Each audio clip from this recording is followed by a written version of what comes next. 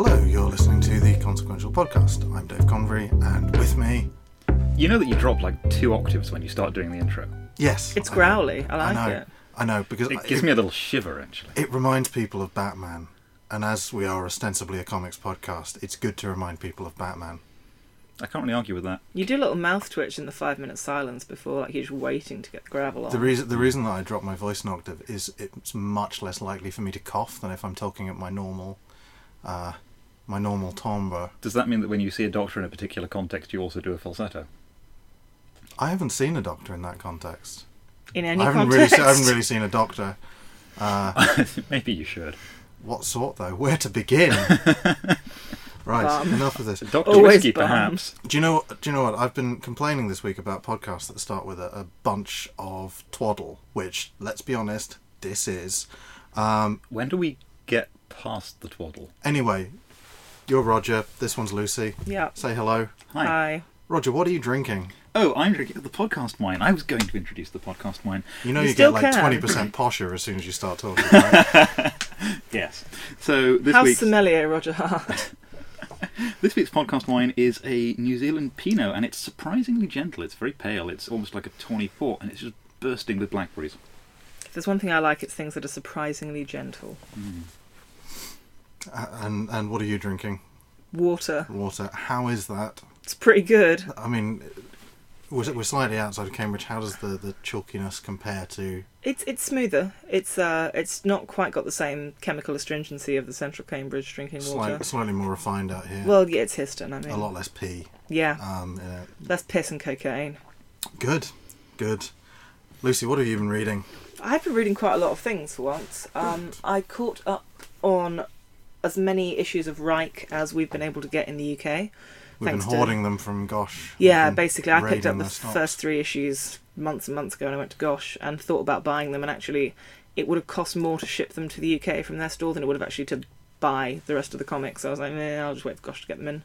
And then you fortuitously saw them in Gosh. I read issues 4 to 9, and it continues to be the delightful tale of a German analyst who kind of ends up fucking crazy in believing that people who sit in boxes can be influenced by a particular kind of basically sexual radiation which cures cancer. Can they? No. The Sorry, spoiler warning. The FDA are currently investigating this in the comic at the point that I got to. It just sounds mad. It's biographical. This all happened. It's by Elijah Brubaker, who also does the wonderful Jezebel, which is the very kind Yes, of that's bro-style biblical stories done in just wonderful, wonderful vernacular. Yeah, which it's I absolutely recommend you go and fantastic. read. It's very sort of dippable into as a series. I mean, the kind of Reich shows just his sort of quality of research and ability to take on a fairly hefty and obscure biographical subject, is great, but also he brings the lols to the Bible as well. Yeah, I read the first chapter of that, and it was absolutely amazing. I do need to go back and read more. But yeah, it's just one of those things where it takes 2 things, does them in an incredibly in a style that basically should not work. Basically, yeah, the Bible is bro speak, and it's just excellent. It's got the same kind of command and quality of tone, I'd say, as Achewood. Less kind of insular in its vernacular, but very much It's making up far less of it as well. making up far less of it, but it's got the same sort of attention to detail and really strong voicing that I appreciate as somebody whose brain has been ruined by roast beef. I'm glad we mentioned that, because there's something that I want to talk about, and that's the only way I can describe it, but I'll get to that later. Okay. So I also read Blue is the Warmest Colour, which was a loan from Roger. What did you think? I basically agree with everything you said on the last podcast about the pacing being kind of off. She dies at the end because of drugs, and that was never really explained. So where did this come from? Well, drugs are bad. Drugs are bad. Right, and they kill you. Yeah. If you smoke just a small amount of the marijuana, you will die. Yeah. You will die. So we should avoid the reefer. Yes. I had specifically the reefer madness. I shall avoid that. tea sticks. I had a gentle puff on a bifter the other day, and I'm just dead already. A bifter. I haven't heard anyone... The last person I heard call it a bifter was the guy that runs Milton Brewery. Oh, fuck. That guy. You're an Am I? incredibly conservative drug user. I am as out of touch as that guy, aren't I? Yeah. Imagine him, if you will, kind of enormous beard, ginger, fatally charming, shouting the Spliffs phrase, hanging out of his just mouth. shouting the phrase, "Roll an 8-foot bifter." Jesus Christ. Anyway, what I'm trying to say is I smoke a lot of drugs and I'm already dead like 6 times over, so Right. don't do it, because Okay, you're It's an a angry miserable, drugs and non-existent- comics ghost. yeah, I am. Okay, It's pretty good, really. okay. So that. So what else about the? Sorry. So I thought the art style was lovely. The French handwriting didn't quite do it for me, but I've always found French handwriting kind of impenetrable. So I mean, I very much agree with Roger's crusade against illegible typesetting in comics. Learn fucking lettering. Yes, do Or stop using shit fonts. do good clean lettering, use good clean fonts, make it as easy on the eye as you can, because else, I mean, it's such a There are people who will make fonts out of your handwriting and do it incredibly well. oh yeah, So I but just- have fucking good handwriting to start with is the thing. Right. Is Well, hand lettering- lettering lettering is a Basically, skill. don't drop out of school, kids. think- Don't drop out of school and letter comics. Don't, for instance, do very well at school and go to the best university in the world, because you'll get fucking terrible handwriting.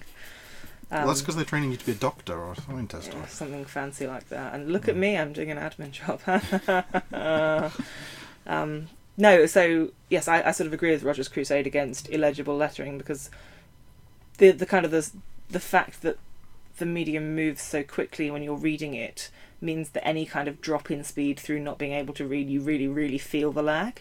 And also, if you're going to disrupt the fluency, it needs to be salient. Yeah. So I'll talk about mind management later. I talked about this earlier in the first time I mentioned the first volume, reading the second volume. But mind management does a lot of stuff to jolt you out of cognitive fluency. Mm-hmm. And it's very much the point, even if it doesn't necessarily do it that well. Whereas poor lettering or hard to decipher, Yeah. or just shoddy visuals or whatever, can really, really do that counterproductively. Agreed. Back to Blue is the warmest colour. I found the kind of coming of age in a way that's estranged from your family in a French setting vaguely reminiscent of Persepolis. Hmm. I liked the love story element. I thought that was done well, but it also received massive build up and had a massive emotional impact, and the ending just didn't deliver on that, which was kind of a shame. But yeah, overall a good read. I'd recommend it, especially if you like sad gay stuff. Also, everyone involved in it, kind of, in the final analysis, is a little bit of a dick. Oh yeah, but I mean, that's true of life. That's but- okay. well, exactly. Yeah. So are humans. I read issues 1 and 2 of Sex Criminals, Ooh. Yes. which was excellent. Yeah, you enjoyed that. Yep, I liked 1 so much that I actually just bought 2 on my tablet straight away, and was irritated when I couldn't read 3 because it wasn't out yet. No, So it's not. that's how good it was. When is the next issue out? I don't know. Matt Fraction was talking about getting the previews today, so Yeah. soon. Oh, Hopefully. get on Good. that fraction. Yes. Matt Fraction Well, he or- can't. He's in England. He's Butt Stuff Werewolf. fannying around. That was my favourite Halloween Twitter That was name. the best Halloween It name. was, I love wasn't that he's it? kept it. Yeah. Well, what was also great was that he had a massive rise in visibility because he had a Tumblr post about avoiding suicide, which got shared and shared everywhere. It was just absolutely everywhere for days. And the entire time that this was being shared, he was butt stuff werewolf. Yeah. Was he butt stuff werewolf or was he ogre into butt stuff? First of all, ogre into butt stuff, then butt stuff werewolf. There's something that, I mean, so he's been getting a lot more retweets generally because of the kind of increased visibility, but there's something that makes the fact that he's called Butt Stuff Werewolf tweeting this stuff makes it a lot more weird Twitter than it was when it was Matt Fraction tweeting this stuff, and I like that. He's always been on that borderline. I like weird Twitter. What he talks about, like, is it? Unless I'm getting him mixed up with someone else, it's a blend of weird stuff, comic stuff, and just charmingly inane blather about being a dad. Yeah, Occasionally, kicking ass at child rearing. Yeah, there was a. Christ, did you see the party that he did for his kids? Oh yeah. They got a shit ton of cardboard boxes. They painted them as up as a city, filled them with sweets and toys and crap, put them in the back garden, and then all of the kids got monster costumes and trashed the fucking city. That's like Tiny best Godzilla pinata. party. Yeah, it's amazing. Can I want can him we to do adopt that? me. I mean, I'm probably only about 10 years younger than he is, but I would like him to adopt me. It would be So like I'm- Tracy Jordan's son in I'm 30 Rock. going to try and see him at Well, I'm less of a dick than Tracy Jordan's son. True, but you do have a lot of business ideas. I do have a lot of business ideas. And I'm going to say them to him at Thought Bubble this weekend when I'm sitting on his lap. Can you please Yep. not lick Matt Fraction at Thought Bubble? I'm going to treat him like a mall Santa. I'm going to be right on his lap. I'm gonna be scared at first. Accepting, Please don't enjoying. try and ride Matt Fraction. He'll gonna give try you, and ride him. I'm he'll gonna give you a sit very plastic still. toy and a keyring with a picture of you and him on it at the end of it. He's bought into the whole mall Santa thing. Let's hope so. He's got elves and a grotto. He's got a beard. Yeah. So have you. Yeah. I'm not sure I want to be seen with you at this event. It'll be fine. I will be a respectable gentleman, as I always am. Are you going to tell him about your beef swords? Yeah, we'll invite him out. Cool. Just for anyone who wasn't part of the conversation we were having earlier, we're going to one of those Brazilian restaurants where they put meat on very long skewers. It wasn't a crude euphemism for genitalia. I mean, it could be. And we will be spending a lot of time trying to make sure that you don't get your wang out, so... It is a view anyone concern. else's. It is a concern. I am very fond of Matt Fraction, but if I do, we'll just say that it's a reference to Casanova. Yeah? Yeah, there's a lot of dude nudes in that comic. A lot of dude nudes. Do they get lewd with the food? Yeah, at any point? they've got chewed. Good. Oh, for fuck's sake. Good. Also, they take a lot of lewds. Who doesn't? You all can get out now, just fuck off. But anyway, you like sex criminals. I did like That's sex good. criminals, and as the sort of resident angry drugs comics ghost, I say do lewds, kids. It's fun. Right. So the final thing that I read was a comic which was actually kickstarted, which On ties in topic. nicely On topic. with the theme They of don't, today's they don't podcast. know about the topic yet. But it's got a graphic at the top of the post. Well, in the future. in yeah. the future, yes. It will do, ultimately. Okay. We're so professional. We are. We have trouble with space and time. You know, we like to consider these. I've been watching a lot of TNG. I'll be honest. Right. A couple of good Q episodes. You So know how it basically, is. he's the Q continuum. Oh, in this. Right. Yeah. He's that weird grid, and I'm the Enterprise somehow. Vroom. I haven't really watched any TNG, but I've spent enough time on Wikipedia that apparently I know what the Q continuum is. Yeah. Anyway, sex criminals. No, we're done with sex We're criminals. Okay. Done. No more sex, no more criminals. No, What I want to none come of on that. to is Sorry, Kickstarter. the Kickstarter comic I read, which was lent to me by a work colleague, called Anything That Loves, which was about, broadly, it's an anthology of comics about non-binary experiences of sexual attraction. Okay. So it's mostly... There were a lot of comics, so it was a very varying quality. There were some really excellent things. They had a couple of big names in there. There was an It's Erica an Moen. anthology. Yeah. Oh, There was an Erica there's Moen something strip. else a bit like this looking for solicits for submissions at the moment as well. Interesting. That'll be Smut Peddler? Maybe I'll look it up. Oh, no, there's another one, yeah. There's an anthology, but it's more explicitly queer comics. Yes. Sorry, yes. Yeah. Anyway, we'll look that up. We'll put a link in the thing. So if you've kind of ever interacted with the sort of the queer comics space on the internet, you've probably seen Erica Moen's definition of queer comic, and that's in the anthology.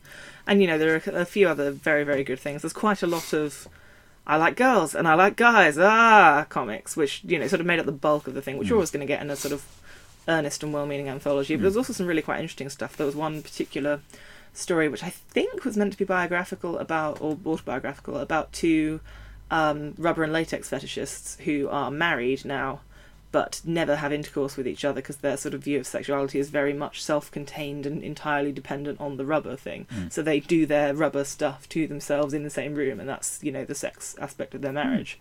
And that kind of... I sort of wished there was more of that kind of stuff you're not going to culturally encounter anywhere else, and less of the, I like dudes and the ladies, what do I do? And it's like, well, you stick something in both of them. It's gonna be harder to get like really niche sexuality and create comics, Of course. in the same place. I Of think so. course. Whereas You've I been to the imagine internet? it makes comics that are worth printing rather than I'm a dragon with a pouch and On DeviantArt. yeah. Oh, DeviantArt. I really wish there were fewer deviants on DeviantArt. I don't know, it's pretty good for porn. I just wish If you there were like more the stuff talent. I like. Dragons with pouches. I'm Oh, not, there was a brilliant thing on Ojoy Sex Toys. So one of the things I've been catching up on Ojoy Sex Toy, catching up on a bunch of webcomics, and I saw the one with the faux dragon cock sleeve. Yeah. Yes. That was amazing. Yeah. I almost wanted to try one, but I think it would be weird. You Sex dragon. yeah. I mean, don't think the boy would be up for it. Roger, what have you been reading? So I've caught on with a lot of webcomics. I've been reading. I realised I'd missed a lot of it. Dresden Kodak. I assume there is a lot of it to have missed if you haven't read it since, say, 2008. Yeah, I mean, I started at the beginning. I'm not very far through, but I've been catching up on that a bit. It's not as good as I remembered, but it's still good. Related to that, just something I spotted this week, Aaron Diaz has some new prints out, which are fucking amazing. My favourite is the Science working okay so far print, in a very sort of looking to the future 1940s deco style. Oh, delicious. Carry on. Ojoy Sextoy I've been catching up on. Basically, lots of webcomic catch-up, because I finally got internet at my horrible, horrible new flat. Your dingy hovel. It's hideous. Why did I move? Tell us how you distract yourself from this terrifying notion. Grinding misery. By reading comics? Is that the answer you want? Or do Yes, you want but the I thing want you to about tell the me which fervent wanking? No, just the comics. The wanking Right. and the drinking. Yeah, The dranking. dranking. It's good The that it's winking? fervent, though. I'm glad you're really putting the effort in. Effort, hours, Yeah, weeks. elbow, health. Anyway. Tennis not a thing, elbow's is so it? bad. He's got tendonitis. No. He's got to keep his entire right arm in a bucket of ibuprofen. It's horrifying.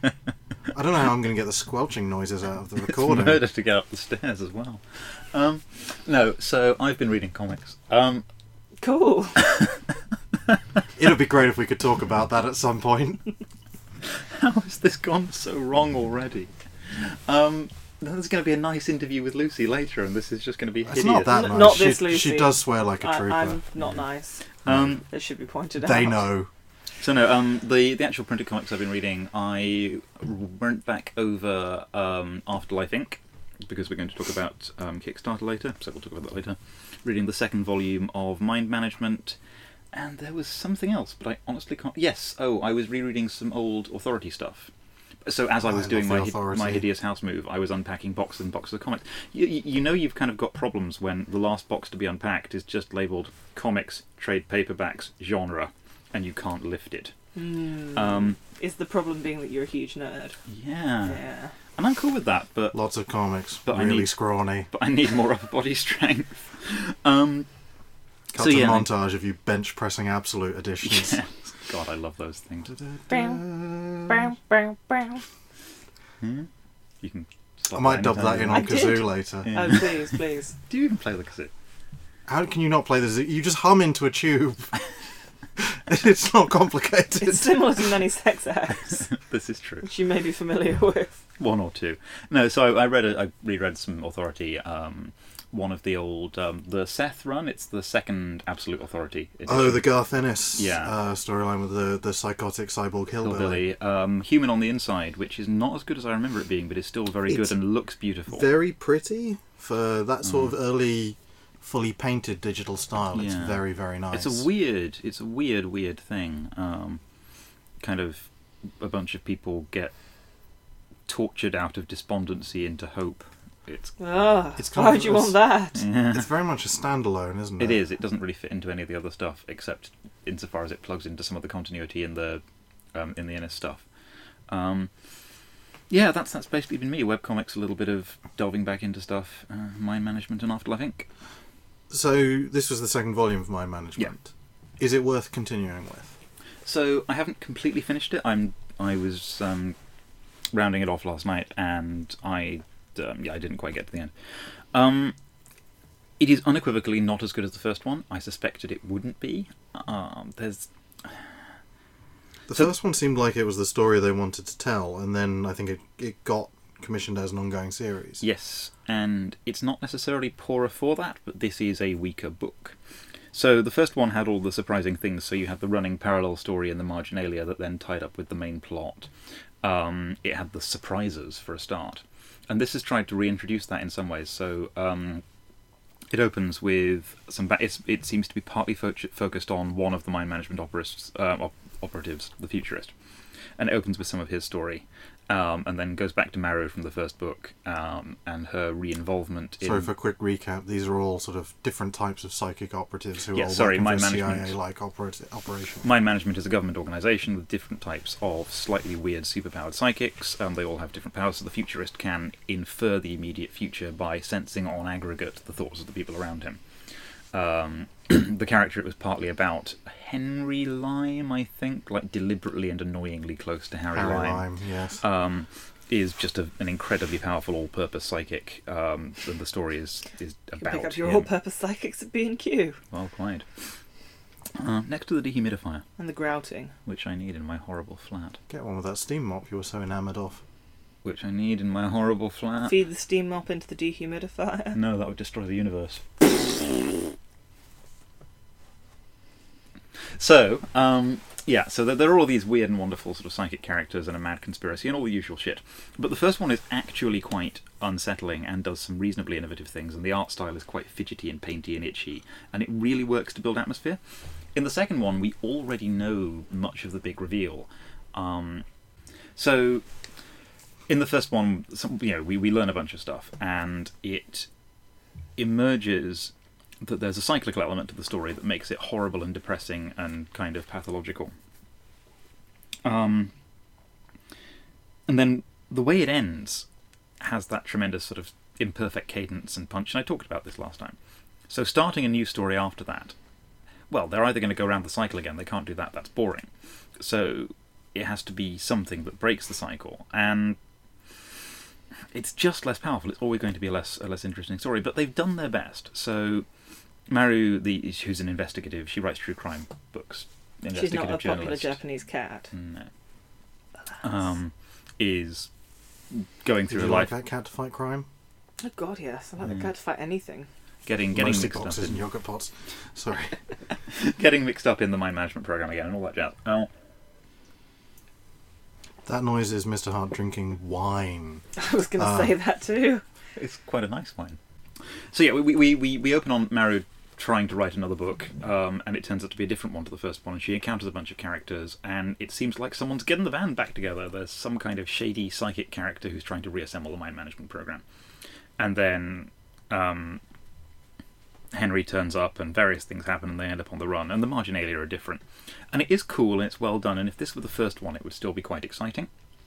The story they're telling in the marginalia is the text of Maru's true crime book, and it's actually kind of interesting, and it's obviously going to have some relation to the wider plot. But the dissonance of it doesn't work quite as well, the cognitive disruption, so the fact that you kind of tilt the pages and do you read them before or after the main comic, and all the stuff I talked about before, it's just not as elegant. Is that because it was gimmicky enough the first time that you persevered and don't want to do it again? Maybe. I think it was better integrated the first time, despite being gimmicky. So the first time, the framing device was, this is the manual. You are reading a report from a Yes. field agent, this is the manual, and then it started being filled with subversive messages, modelling some of the facets of what Henry was telling Maru and what she learned, and this idea that actually it wasn't the field manual, it was the guide she'd written herself to stop her forgetting. Yeah. Maybe it equivocated around that. That was my reading, but your mileage may vary. This time it's just they've bunged a separate story into some but not all of the marginalia. It's almost like, well, mind management does this marginalia gimmick. I'm being harsh there. It's still good, it's still well written, it still looks great, but it's just not quite hanging together. I haven't quite finished reading it. I suspect one of the reasons it's not quite hanging is that there's a fairly obvious... Well, if my guess at the twist is the twist, then that's why it's not quite hanging. But Right. so maybe it'll pay off when I've finished. Has anyone been keeping up with Manhattan Projects? No. I like it, Mm. and it's always that thing that if I wanted to spend £10 more when I was in the comic shop, I would pick up. Sure. I do like it. I would like to read more, but I'm at the end of the first trade at the moment. Mhm. That's where I stopped. Okay. I have an appalling tendency to pick up a lot of number one trades, particularly from Image, because they make them cheaper than everything else. Mm-hmm. And then God, that's a good pricing strategy. always slightly resent going on with the stories. It's like those replicas of the Titanic that you buy in a magazine, and the first one's 99p, and after that it costs like a squillion quid. The first Yeah. hit's always cheap. For all They know how to 54 get you in pieces. Bifters. with those tiny model James Bond cars And bifters. and bifters. Yeah. Drug dealers should start selling those weird magazines. There's a season for them.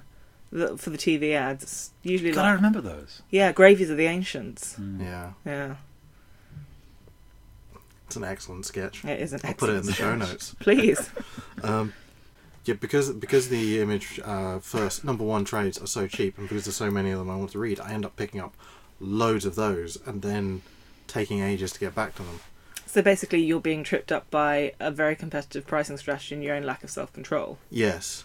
But it's going to end up at the point where I want to read all of these things. It's going to end up where I am with Hellboy, where I love Hellboy, I've read quite a lot of Hellboy, but to buy all of the outstanding trades now is going to cost me about £300. Yeah. This is exactly where I am with Hellboy. This is where I am with Transmetropolitan, which I love dearly. But I only ever bought the first 2 trades. I'm slowly picking those up as I go through, as basically as the next one is in stock in local comics purveyor, I will. Yeah, Hellboy is a lot more expensive because it's gorgeously printed and. Yeah, Transmetropolitan is printed on toilet paper and it keeps it around the £10 mark. Yes. Good for the bum. Yeah, well, I'm not going Nice to. inky anus. I'm not going to do that because You don't really want Spider Jerusalem down there. It's a quality read, yeah, and you don't want an him inky anus. grinning there. No, you don't. You just don't. I've been having discussions about putting a picture of Jean-Luc Picard in the bathroom so you can just look at him while you feel shit. inspired. Yeah. Well, you have the bum trouble. Feel inspired to, make it so. Make it so. Oh. Well, Alas. that's a jolly old thing. Why do you ask about Manhattan Projects? Because I remember reading at least part of the first trade months ago. I think you lent it to me, and I didn't remember anyone else talking about it and wondered if anyone had been keeping up with it. I think that was Neil, actually. I knew that one. I don't think it was. I think it was. Really? I think he I remember reading likes it Manhattan here. Projects. Okay.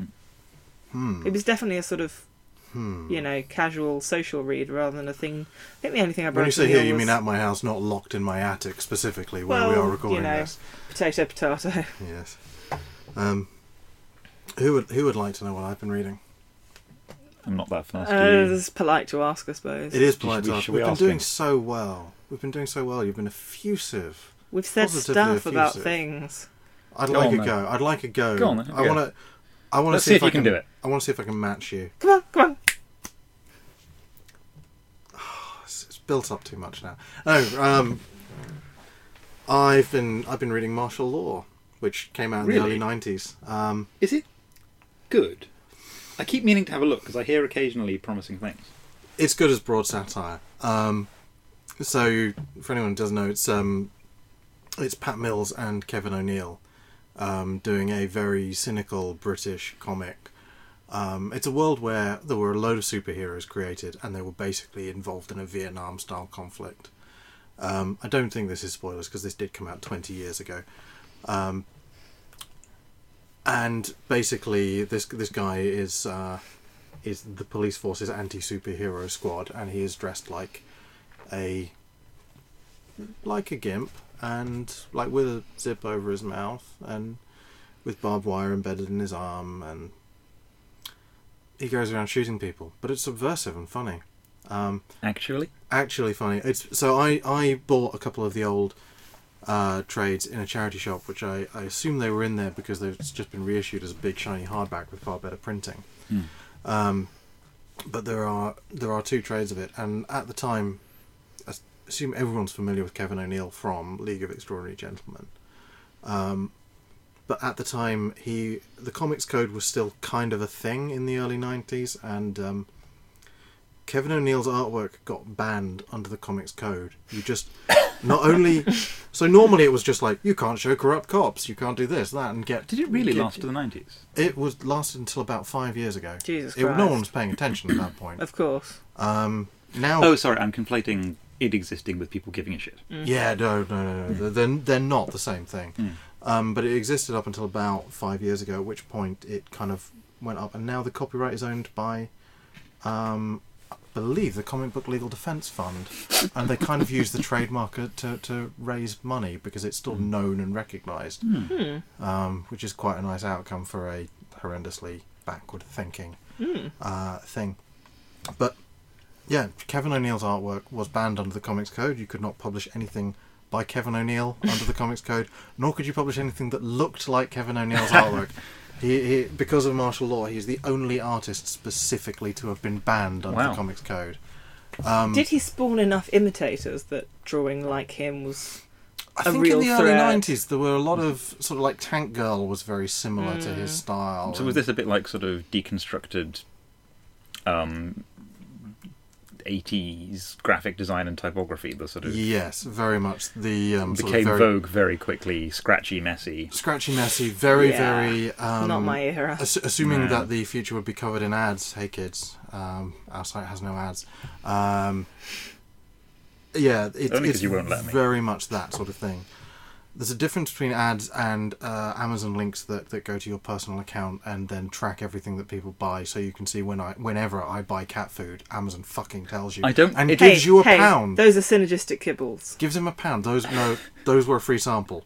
Those Synergistic kibbles. were a free sample. It doesn't tell me it's you. I just infer it because the cat food is so poncy. No, You but- couldn't tell. You couldn't tell who bought North Smith's and Pancake Mix, No, I couldn't. and that was two separate people. It tells me what is bought on each day. That's it. Because they stay within the law of what the Information Commissioner says they may or may not do. And what percentage of it is just pretzels? Many. But anyway, rereading Martial Law, it's a lot of fun. It's probably lost a little bit of its bite in the 20 years intervening, and the whole Is it 'cause the world is bigger and badder? the whole now? superheroes are dicks idea has been done better since, but this was one of the earlier examples. So is I it mean, it's basically only like a little a bit. non-shit version of The Boys? The Boys has taken so much from it. The Boys has, yeah, it's basically a far smarter version of The Boys. It would be hard to be much dumber. Yeah, well, The Boys is kind of Garth Ennis and his dotage. Garth I Ennis, wanted to Garth love it. Ennis on his worst day is still better than Mark Miller on his best, though. Fair. Anyway, I've just randomly insulted people there. I've also been reading a recent volume of Thor, which is not really the sort of thing I would normally read, but the I saw recent... Thor the other day. Yes, you did. Was it There good? were bits of the film where he had clothes on. Roger didn't like those bits. I see. I was Thor later. Have you thought? They have out actually yet? done that joke in Yeah, the I comic. know. And is it Sandman? that does it? Possibly, yeah. I think it's Sandman. How does it compare to the first film? I didn't like it as much. 'Cause I think the first film was my favourite of the sort of Avengers pre-films. So it spends a lot more time in Asgard, which is nice. Because yay, rainbows and fantasy setting. Yeah, and those characters get... most of them get far less to do. I It's thought just it like, was hey, a remember these toss-up. guys? I thought... the first had a few missteps, a few more, but it made more sense. But the first one had a very good, clear character arc. Yes. Um, Not he very go- well acted. He goes from being a dick to much less of a dick. And in this one, he's kind of the same character that he was at the end of Thor, was in the Avengers, kind of blustering but kind of alright. Swings Exactly back the to same Dick, at the end. or- No, Oh, okay. still exactly the same at the end. There's But it's got a lot more development for Loki. it's got And some, bitches love Loki. It's got Yeah. it introduces a certain ambiguity, which Do like was me a little bit of appreciated. Loki. Yes. Is it by any chance a sexual ambiguity? No, but that's coming in the comics. Grand. Well, it's kind of hinted apparently- at in Young Avengers. It's hinted at in Young Avengers, and in Loki, Agent of Asgard, he is going to be explicitly bi. Die Loki he- fucking, as they call it in Germany. Yes, yes. Die Loki fucking. They don't actually have a version of Loki in the Germanic pre-Norse gods, but I guess. sorry. You're not No, I was sorry. just about to say something borderline racist, so I won't. Okay, good. Against But- which race, out of interest? I was going to make a frivolous Germany organisation, no time for chaos, no Loki. But it wasn't even going to be very funny. Interesting. No. I like the deconstruction of it, though. Yeah. So But no, there are a bunch of moments in Young Avengers where you think, did he just hit on hulking? But he's too young for that. Well, not necessarily, because he's not. he's an ancient necessarily- god, but he's in the body of a child at that point. But then again, how old, like physiologically, is Kid Loki? Is he about to hit I think puberty? he's It's hard to 13 or tell. 14. Oh, kids are sexual at that age these days. I Yeah. mean, kids are just fucking all over the place. They're That's just what the doing it. papers There's tell like me. 3 outside the house. Exactly, I you had have to go out chase with a them off broom. Ah! God, it happened again. It hasn't happened for a long time.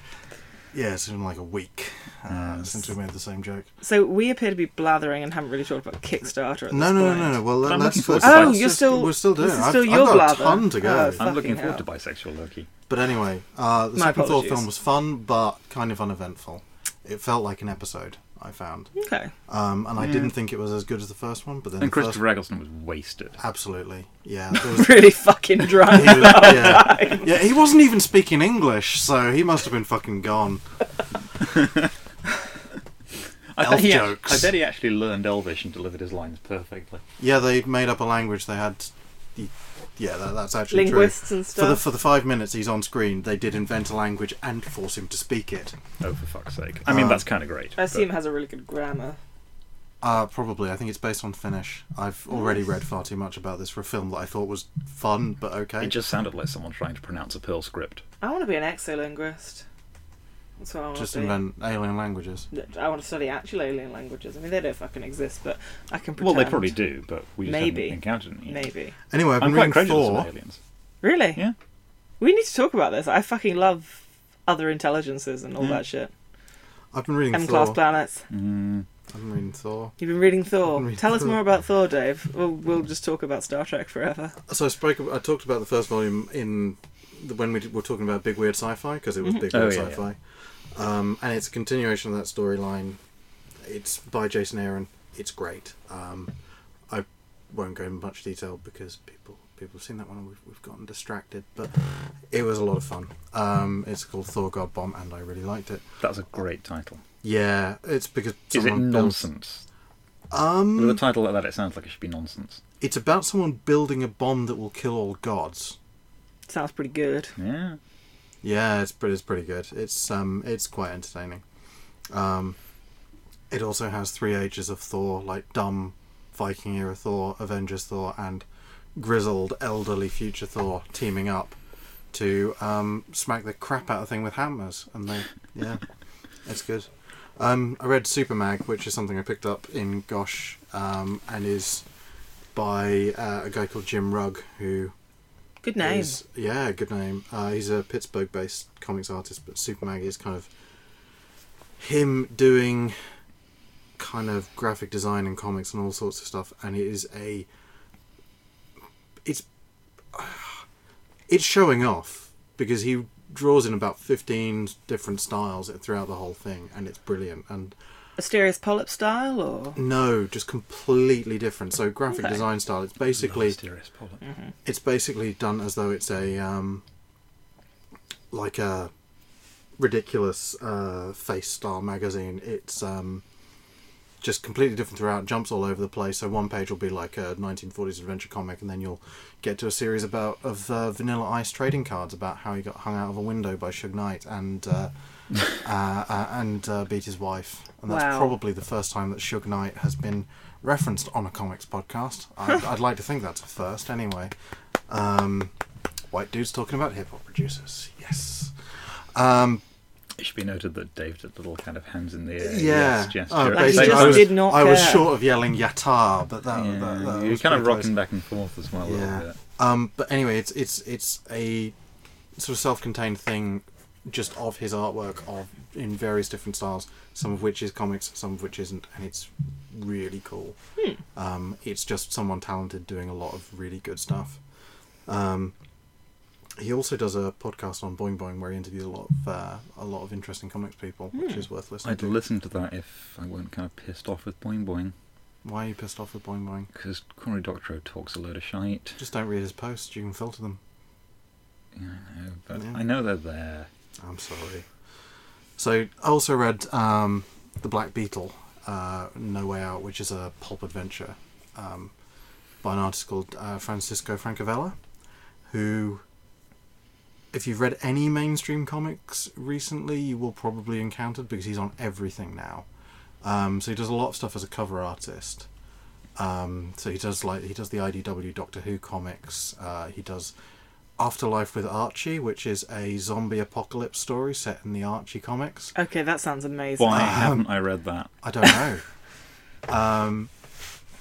He does. He's done bits of Batman. He did He did some fill-ins on Hawkeye, the issue with the backstory for the clown in the current run. That was So very weird. very big light and shadow stuff. Yeah, almost. Oh god, what the fuck is that called? Chiaroscuro. Yeah, which is not actually a type of steak as I previously thought. I didn't think that. That's just a bad joke. It sounds like He's it should also be quite that. well I known thought for. you'd get away with that. He's quite well known for the Breaking Bad mini posters he did, where he did a little individual one for each one. Anyway, he's kind of like. I love what they did on the box set. What? Have you heard about this? On the Breaking Bad box Yeah. set? No. There is a released alternate ending, which is a scene from Malcolm in the Middle, with them waking up in bed together. And I had the weirdest dream. Okay, that All right. that for me rescues Breaking Bad, because I can't fucking stand that show. But that Really? yeah, I really, really dislike Okay, we it. do not have time to get into this. No, It is not we don't. comics, but later. It's okay. We'll take over it wine and fish and outside chips. and a or big brick of eggs. a big brick of eggs. A big egg brick. I'm not going to poop for a week. I had a brie Breg. omelette last night. Breg. I had a brie omelette last night. I'm having a breg tonight. There's just no transit in my digestive system happening this week. I made cauliflower and sun-dried tomato pesto. I saw and from it the was super internet. tasty. I added ham, but you don't have to. Served to Convery, That's I this love week's it. tapenade. Anyway, the Black Beetle is It was a bit like that. It was really Oh God, good. can we have tapenade of the week on the podcast? It makes an amazing dish. Is it the one where you hit olives? Yeah, It's always going to be that one, isn't it? 'Cause that's Yeah. tapenade. it's a good one. It's a Thomas classic. of the week: chickpeas with violence. But no, you mash up cauliflower with sun-dried tomatoes and chilies and capers and a little bit of parsley and some parmesan, obviously oil. How much parmesan we're talking? You say a little bit, but you mean a Roger little bit, don't you? Okay. I mean enough to stop you pooping. Yeah. Your But it's so good. It's from your Smitten suggestive Kitchen. stares do not translate well to an audio format. It's fucking delicious. Look, we want to have sex with some goo, okay? But I was sad that I put it on pasta because I should have just slathered it on bread and pushed it into my gaping maw. Would it have been good if you'd sort of garlic crostini'd the bread beforehand? Oh. Yeah. Or you could use it as a base sauce for flatbreads or pizza. Oh yes, pizza. Yes, pizza. Oh god, I Put think I have a semi. This is Put going some to end kale up and with some you extra cheese on fucking a that fucker. calzone Again. again. I did not have sexual relations with that calzone. You had the burnt wiener to prove it, sir. So, the Cheese Black stains on Beetle the dress. is a pulp adventure story in the style of 1940s pulp adventure stories.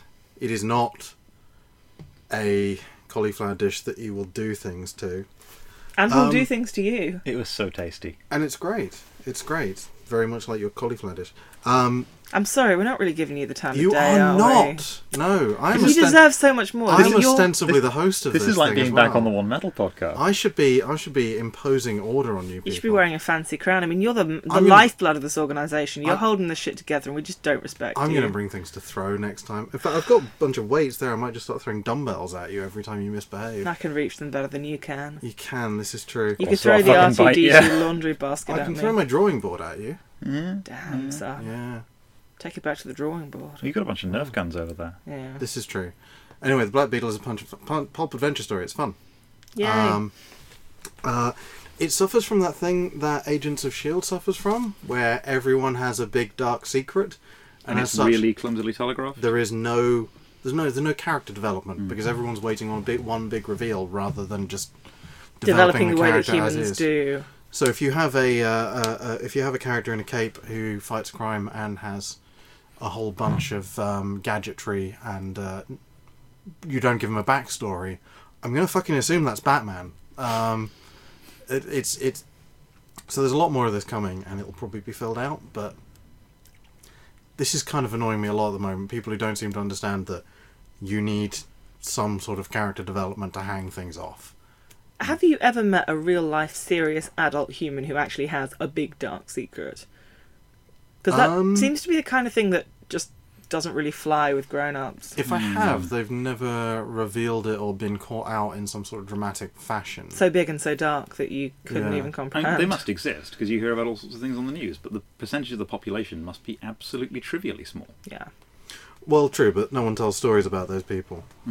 Also, Except the sad comics. I guess the sad one comics in- are all about the people that don't have they just get on with their lives in a slightly sad way. That's the noise of humans deflating over the course of a pointless lifetime. There's one more thing I've read. Please. Oh, for fuck's sake, hurry it up. Apparently I'm good cop now. That's a change.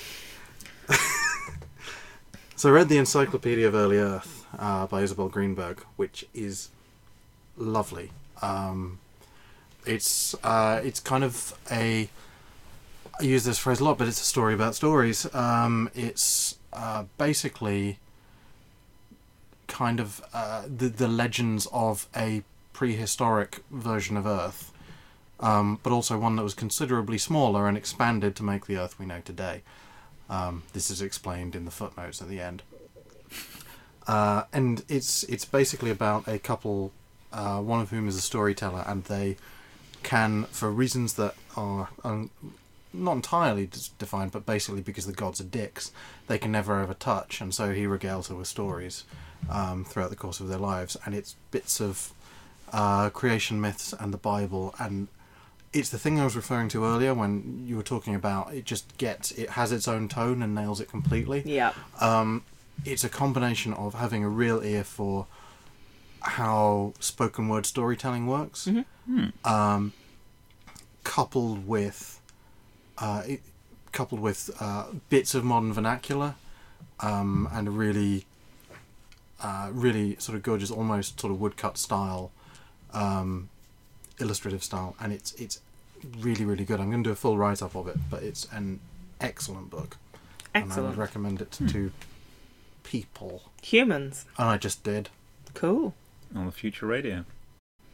Okay, so now the theme of today is ostensibly Kickstarter, because there's a lot of stuff on that Kickstarter, a lot of comics on that Kickstarter. So first of all, we're going to cut to an interview with an actual comics person, Lucy Bellwood, who has been part of 2 Kickstarter campaigns, and she's going to talk to us about Kickstarter. Hello, Lucy Bellwood. Why, hello there. Hello. This is no doubt a seamless transition from whatever we were talking about before into this interview. Introduce yourself. Hello, my name is Lucy Bellwood. You already know that. I am a cartoonist. I know that. Well, you know that. They don't know that. I've been on here before. Well, no, I haven't been on here before. You've been mentioned. You've talked about me before. Yes.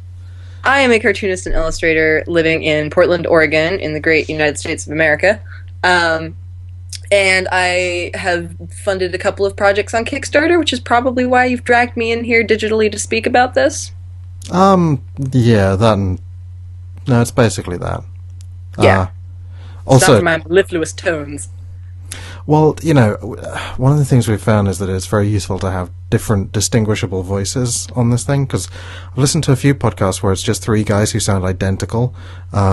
So we've got me sounding kind of like posh Batman, and then we've got Roger, who sounds like a posh homosexual, and then we've got Lucy, who is a girl, and now we've got you, who is a girl but has a foreign voice. Yes, so this is very cunning. To be honest, I just thought it was all you doing a series of clever impressions.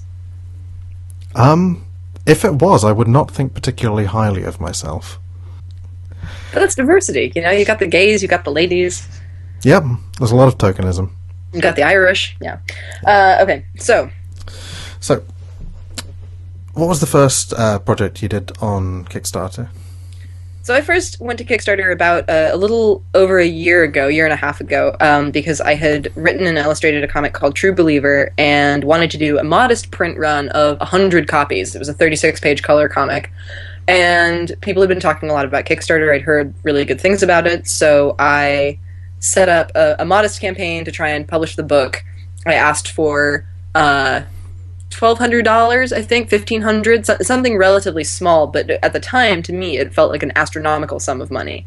And this was while I was still in school. The project had been part of my senior thesis project, and it was a graduation requirement, but I knew the college wasn't going to publish it because I would be selling it to make money. So I launched the Kickstarter campaign in my last 3 weeks as an undergraduate, which was a terrible idea, because if there's one thing about Kickstarters, it is that they will consume you, body and soul.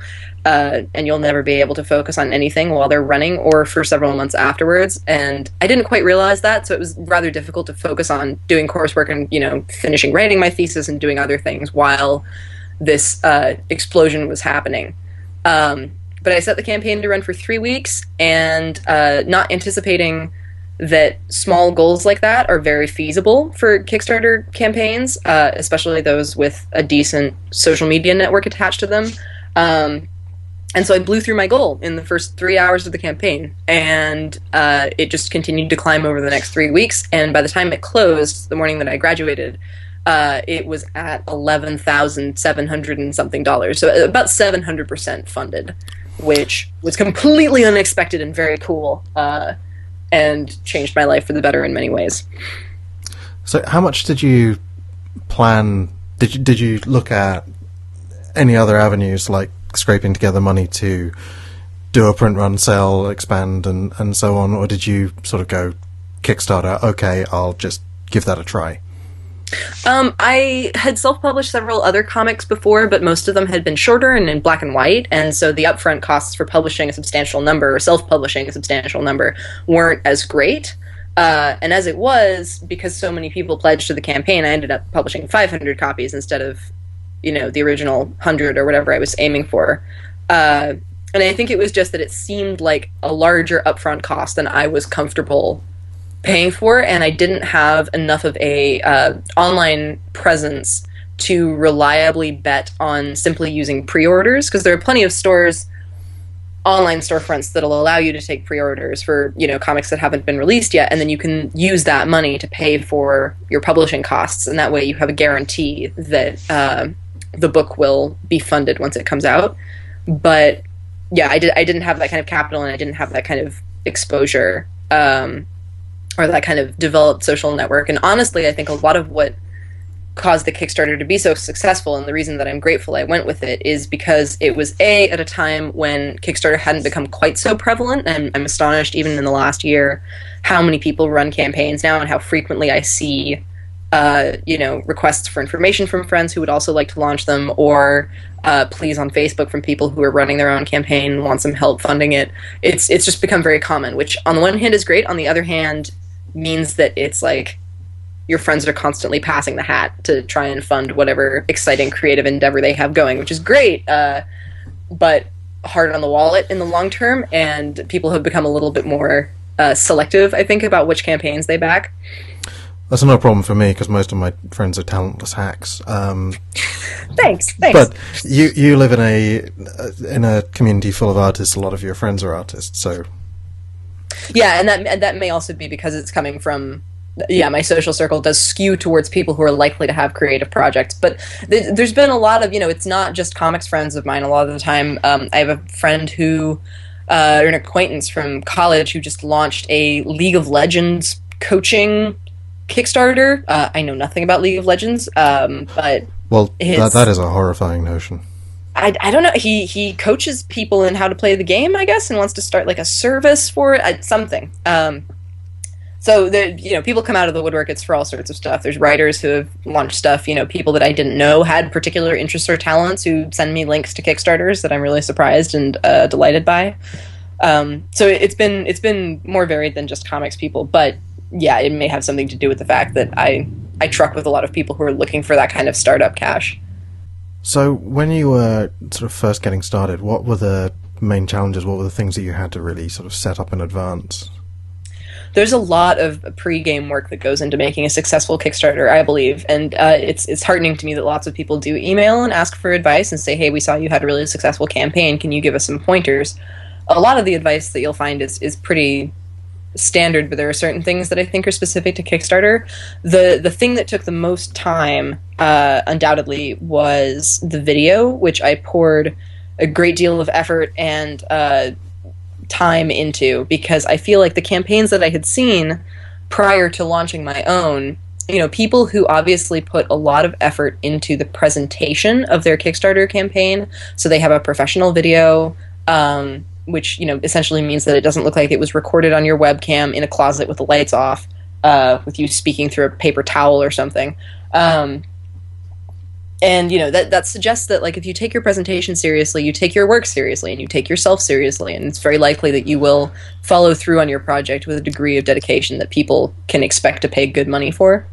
Yeah, So this is there was a Kickstarter project launched last week, and I think it was Sean Murphy who did Punk Rock Jesus, and Yeah. He's drawing The Wake right now. It's really good. yeah. So he's someone that I like as an artist. I've read that, and Joe the Barbarian, which is also really good. Mhm. And I was like, okay, whatever he's doing, I'm in. And then saw this video where he just kind of talks about his wife's breasts for a while, and then like it keeps cutting out in the middle of sentences, and it's just like, oh, okay, maybe not. It really did put me off. It probably shouldn't, because I think that the finished product is going to be something quite interesting. He's basically doing a series of apprenticeships for young artists, and they're all going to write a section of a comic with him. They're basically going to live at his studio for 6 to 8 weeks at a time, learn and craft, and then do part of this comic, and then the finished thing will be sent out as a reward for the people who funded this, which is a great idea, and it's something It's a very cool idea. Yeah, this is also the problem. It's kind of like going to see, a favorite author read or something, where there are some authors who, hearing them speak, can interest you in their work when the mere, cover art or whatever never would have. But then there are other people whose work you can really like, and if you hear them speak aloud, you're just like, oh, this is not for me. I'm not interested in this person at all anymore, and therefore not interested in the things they create, which is challenging, right? And I think that's been kind of hot on the nerd hive mind ever since the Ender's Game film was announced, and there's been all the Orson Scott Card controversy. Yeah, I mean, I saw Neil Gaiman a couple of weeks ago, and he was. You dick. He was reading from The Ocean at the End of the Lane. Yeah. And I don't know if you've seen the book or if the cover's the same in the US, but right here it's from the school of I could have done that in 5 minutes in Photoshop, graphic design. But hearing him speak from it, read from it, really did sell me on it. Yeah. I'm sorry, I didn't realize that was going to be a thing for you. Seething with jealousy. I'll have to edit out the swearing, because we are a very PG sort of a podcast. Yeah, well, the kiddies, they love their comic books. And as we all know, bam pow. Biff bang pow. Not just... Comics are for kids. No, they're not for kids anymore. Well, oh, shit. I'm fucking it up. Anyway, yeah, that is a problem with Kickstarter, is that, occasionally people do dick moves, or just kind of moves that, yeah, so don't inspire a lot of confidence. There have been some really dumb moves made, and I'm sure we will have talked about them in the future when we record the rest of this podcast. Yes, future past podcast. But most people seem to know what they're doing. Yeah, the presentation is an issue. And I think it's the biggest thing. A lot of people said that they were convinced solely by the quality of the film, and that I think had a large part to do with. It's no secret that I'm an extrovert, and I've done a lot of theater stuff, and so, yes, there were hours and hours of horrible outtakes of me just not being able to keep a straight face and speaking to the camera, but I know there are people who just get deeply, deeply uncomfortable if they have to do stuff like that, and I really do encourage folks who come to me with that question of, hey, how do I sell my project if I just can't stand to be on camera in front of people? And I backed a successful project from a guy who didn't want to be on camera, so he would record audio fragments, and he would do updates like this too, where you would listen to this MP3 where he was sitting in a field, and he would describe what it was like in Denmark that day and how the bees were buzzing on the daisies, and it was really unusual, and I liked it a great deal just because it's an innovative way to get around that issue. But I really do think if you possibly can, putting a face on a campaign is important, because with Kickstarter it's really all about story. Why the story of your project matters to you, why it should matter to your reader, why they should care. It's just it's basically like any other kind of creative work. You want people to become invested. You want to create in them a desire to buy into whatever you're making. And doing a genuine video that, hits the points of being professional and clear, hopefully funny, genuine, people really respond to that, hopefully, because you're responding to it, right? And that kind of enthusiasm is infectious. Yeah. So there's one that I backed recently, which is a sort of illustrated book rather than a comic book. So it's prose, illustration, and a record. And there were the actual straight up explanation bits were pretty much guy facing a webcam, bad audio quality, just talking. But then it would jump into bits of the record and stop motion stuff that was still shot on the same webcam, but was so brilliantly done that it just made me want to back the thing, and I did. Yeah, definitely. So it's interesting. There are some campaigns that I will back solely on the strength of the video. There's other campaigns that I won't even watch the video, and I will just read the description and say, yes, this is something I'm interested in. Or if it's a friends campaign, a lot of the time I'll just back it because, we're friends and I want to support them. Rather than, well, I don't know, if your video is good enough, then maybe I'll do it. Yeah, there's all sorts of regions. Sometimes you just see people who are there who effectively are just buying a finished product and put their money down, sit back, and just ignore the rest of it. I think for my part, I sit somewhere in between. I'll sort of read the updates and I'll join in with surveys and things like that and feedback if it's necessary, but I don't quite want to have a deep personal tie to the artist or anything like that. Right. I will say that has been one of the most consistently amazing things for me, because it's been a year and a half since that campaign happened, is the people who have stuck around, who didn't know about me before that campaign, found out about me through Kickstarter, pledged, some of them at staggeringly high levels, and then have become that magical sought-after unicorn, the true fan. The person who sticks around and just buys everything you put out is always, if they can, they'll make it out to a show to come and say hi to you. Kickstarter is great for developing those kinds of personal relationships between creators and fans, and that's what the stuff of creative success is made of. Creative financial stability is a community of people who are willing to support you under any circumstances, under most circumstances. 1,000 true fans? Is that the same? That's Kevin Kelly's essay about it, which is on his website, the Technium, I believe. But I quote that a lot when I'm talking to people about, how to make it as an artist. But his idea is, for most creative people, and he says your mileage may vary with this number, but it's about 1,000 true fans to make a steady income solely off of your creative work. So True Believer was you on your own, and then you were part of the Cartosia Kickstarter as well, weren't you? Correct, yeah, and that happened this summer, basically the month of August and September, just about. Part of August, part of September.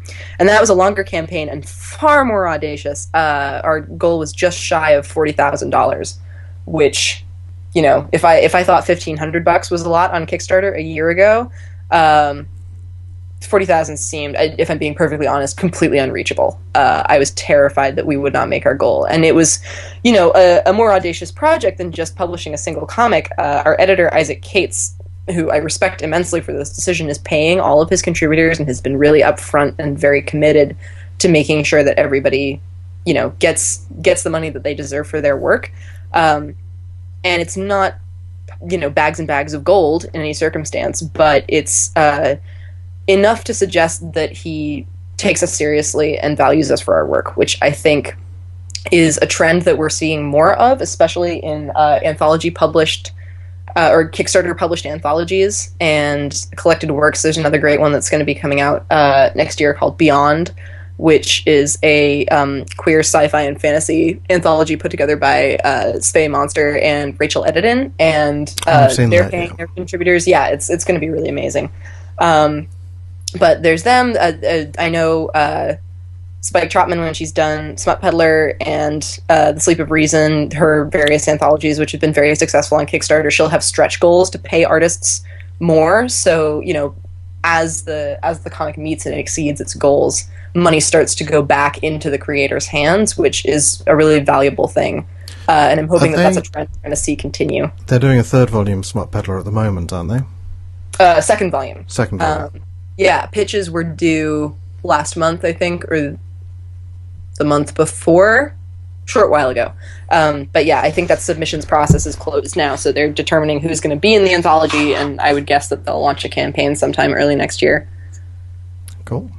So how different is it being part of that big group compared to doing it by yourself?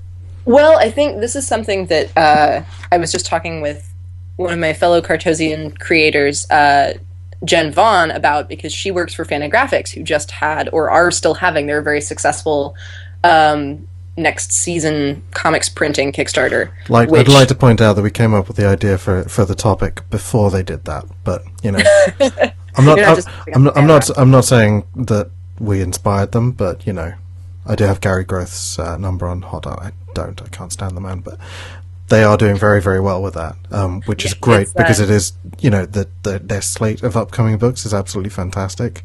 Oh, Eleanor Davis. Whew. They had such a huge blow with Kim Thompson dying very unexpectedly. Yeah. That, you know, even I think there can be a skepticism against publishers of that sort of size, because while Fantagraphics, in the sort of grand scheme of things, is not a huge publisher, in the world of comics they're pretty big, and in the world of alternative comics they're they're pretty much the tip top. Yeah, they're the sort of house of pretty much unerringly good, clever shit. So it's great that there is actually this safety net there to make sure that they're not struggling effectively, that these books that they've had on their slate for years are going to make it out. And stuff like Dan Clowes, who in the world of alternative comics is a superstar. The idea that his work could be knocked back by the death of one man is kind of terrifying. So it's great that they can get the money in this way as a safety net and make sure the books are coming absolutely. out. And I think not even as a safety net, you know, it's the same policy where people express, you know, consternation that big names are going to Kickstarter to get funding, and I don't understand that argument or that distress, the idea that, you know, you can be too big for Kickstarter and it should just be for individuals or for grassroots people, or, you know, whatever it is. And I feel like what's great about Kickstarter is that as a model, it basically allows people who want things to pay directly for the things that they want and enable them and make them happen. And if that's a Veronica Mars movie, so be it, you know. And I really appreciate that Kickstarter's put out those articles on the fact that people who come for those kinds of big profile Kickstarters who haven't pledged on the site before will often stick around and plug money into lots of other projects that they wouldn't have otherwise known about or backed. And I like the idea that it is a sort of ever expanding pool of potential backers, rather than this like limited ecosystem where, you know, it's a limited resources situation, and if somebody pledges money to the Veronica Mars Kickstarter, they're not going to pledge money to this other thing, which is like saying that, you know, if a consumer doesn't, I don't know, it doesn't strike me as any different from the way a market works, right? No, consumers not at all. put money where they want it, and they use it to support products that they are interested in. And the deal with Fantagraphics, the reason I brought it up is because, you know, it is all about scale. And like you said, in the world of indie comics, they're an enormous force. And having them open up to the public in this way has obviously generated great financial returns. And I would say that Cartosia was kind of similar in that way, where, like, I personally don't think I could have raised $40,000 in a Kickstarter. It would have been too much for me. But in Cartosia, there are, you know, 7 core cartoonists who are working on the series, not to mention a bunch of really great guests. And we had some amazing connections. We had people who were, you know, really willing to sing our praises and get us into the press and help get us the exposure that we needed. And there is something about that power in numbers thing, where each individual creator brings their fan base and brings their media clout to the table. And then you can generate more buzz based on that. But mostly when I'm advising individuals about Kickstarters, I say, like, don't set a really high goal, because you want to guarantee that you get that money, right? And then if you get more than that, fantastic. But if you don't hit that goal, and that was what was really harrowing for me, because we had a pretty strong late surge in the Cartosia Kickstarter. And up until that point, at Rose City Comic Con, the weekend before we were closing on Wednesday, and all weekend, people were coming up. We had about $9,000 left to go, and lots of people were saying, "Oh, what do you think? What do you think? Is it going to make it? Is it going to make it?" And I just had no idea. Yeah, it must be very different. Hitting my nails the whole time. going down to the wire versus, you know, 3 hours getting a much more modest goal. Well, I think what was shocking to me was that even though in that first Kickstarter, even though I met my goal so fast, people kept giving money. And that seemed really weird to me because I thought, well, surely people will look at the campaign and say, "Oh, it succeeded." But with most comics Kickstarters, it's not about that. It's about people want the thing you're selling. It's a pre-order system. So the idea is that they will continue to plug money into it even after you've reached your initial goal, which of course might mean, like I did, that you'll have to adjust your numbers and decide to print more or less or whatever, make more stretch goals or other things. But that was really interesting to me, and I feel like there's something about the mentality of people love a winner, and so they love to see that your campaign is just flying over its goal, and for some reason that makes them want to give more money, even if you've already reached your funding thing, and if it was pretty high to begin with. But that being said, we had this incredible surge of support in the last 48 hours of the campaign, and sailed over the goal and closed out with $4,000 to spare, I think, over our initial target. My heart health might have preferred that we hit it a little bit earlier, or that we had a lower goal so we could have known for sure, because I think especially the higher your goal, the bigger the stakes become, right? And if you don't if you're at 38,000 out of 39,000 and you're looking at the prospect of losing all of that cash, and all of that momentum and all of that energy. And I think that's the other thing to be careful about with Kickstarters is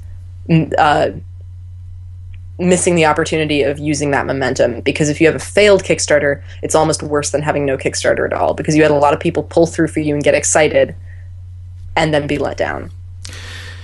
Yeah, it's so you see a lot of things that are quite badly planned, which will just bomb early on. You see this sort of more in tech and video games, where, like, for example, someone said we need $150,000 to make a modern version of this old 8-bit video game that you would have bought on a tape in a supermarket in 1984. And people looked at that and went, I would play that in a browser for maybe 5 minutes, but that's a game from 1984, and you do not need that much money. And, just there was no interest. Nothing at all. But then similarly, I've met people who have sort of worked on or are working on things that are the result of sort of £1 million plus Kickstarters. So you see some genuinely terrifying stuff. And I think if you're just buying in, you have to kind of evaluate someone's capacity to generate a return. Yeah, absolutely. How well people can follow through on stuff is a really big factor. And I've backed things that have been funded, and then they've said, "Look, we're screwed up. We're done. We can't finish it," and it's tough. But I think it's like any. Some people get really angry, but I think it's like any creative endeavor; it's not guaranteed to succeed, especially when you're becoming an investor. I think that's kind of the weird line that Kickstarter toes, is that backers aren't just customers. And I think a lot of the outrage comes from people approaching it as a customer, and the better concept sometimes is to think about it as you are an investor in an enterprise. And if that enterprise fails, so be it. And that's not to say that there are not bad ways to handle that situation, right? I've known people who have offered to refund folks their money if they've been unhappy with portions of how the campaign has gone. There's just various options, and I think it's very important to treat your backers like you would treat customers, in that sense of, you give them the utmost respect and try and fulfill their desires as best you can, because they are the reason that you're getting to do what you do. But there's also a certain point after which you have to be like, look, we need to be honest here about what's going on and how feasible this is, and readjusting our ideas. And yeah, that does happen. I think there was one in comics, which was the Sullivan Sluggers Kickstarter, which I think I've talked about before on here, which very famously got out of hand, and the artist and the author traded barbs, and it got to the point where the guy who'd started the Kickstarter, who'd basically commissioned the artwork, had written it himself, started a second Kickstarter just to try and get the shipping money for international backers, because he'd screwed up the costs genuinely quite badly. And obviously that got shut down straight away, because you're not meant to use Kickstarter for that sort of thing. And then he relaunched it on Indiegogo because they were more lax. And not a good situation for anyone. I mean, he seemed to be trying to fix it, but then he kind of fucked up really badly to get into that situation in the first place. Uh-huh. So, the dark side, etc. Yes. Yeah, but I've got your comics on my shelf, so you haven't done that. I can say hand on heart that you have not destroyed anyone's life or anything like that via Kickstarter. Yeah. Well, thank you for taking the time to talk to us and only swearing badly like 4 times. It was just at the beginning, really. It's okay. Yeah. Well, Fuck. Lucy Bellwood, thank you. Thank you for that, Lucy. I probably said thank you in the interview, but I'm saying it again because we are incredibly thankful. I bet that was great. It sounded really good from here. These guys haven't heard it. I'm sorry. This is you're seeing just us, telling lies. You're seeing us like the sausage factory now. They don't know. They don't know at all. Yeah, she could have just spent 20 minutes calling us dicks for all we know, and we'd have She just rubber swore stamped quite that a shit. lot. She did swear quite a lot. Well, we never do that. No. No. She has ready access to pugs, so I owe her nothing. Pugs. Fucking arsehole dogs, dude. Oh my god, they're Those- amazing. but they constantly show you their arseholes. I know. I have no truck with arsehole dogs. Oh, Arsehole dogs and handbag dogs. This has to stop. They're very short dogs, so really it's only a matter of 2 or 3 degrees rotation from the face to the arsehole. They're tiny That's not how dogs. geometry works. you have a height advantage over them. You can ignore the arsehole if you choose by Yeah. just staring into the middle distance. They can't jump that high. No. They can't climb ladders. Really, they can't be they can't firemen at talk. all. No. And you should really stop with that recruitment campaign. Damn you, the pug fire service is a thing that's going to happen.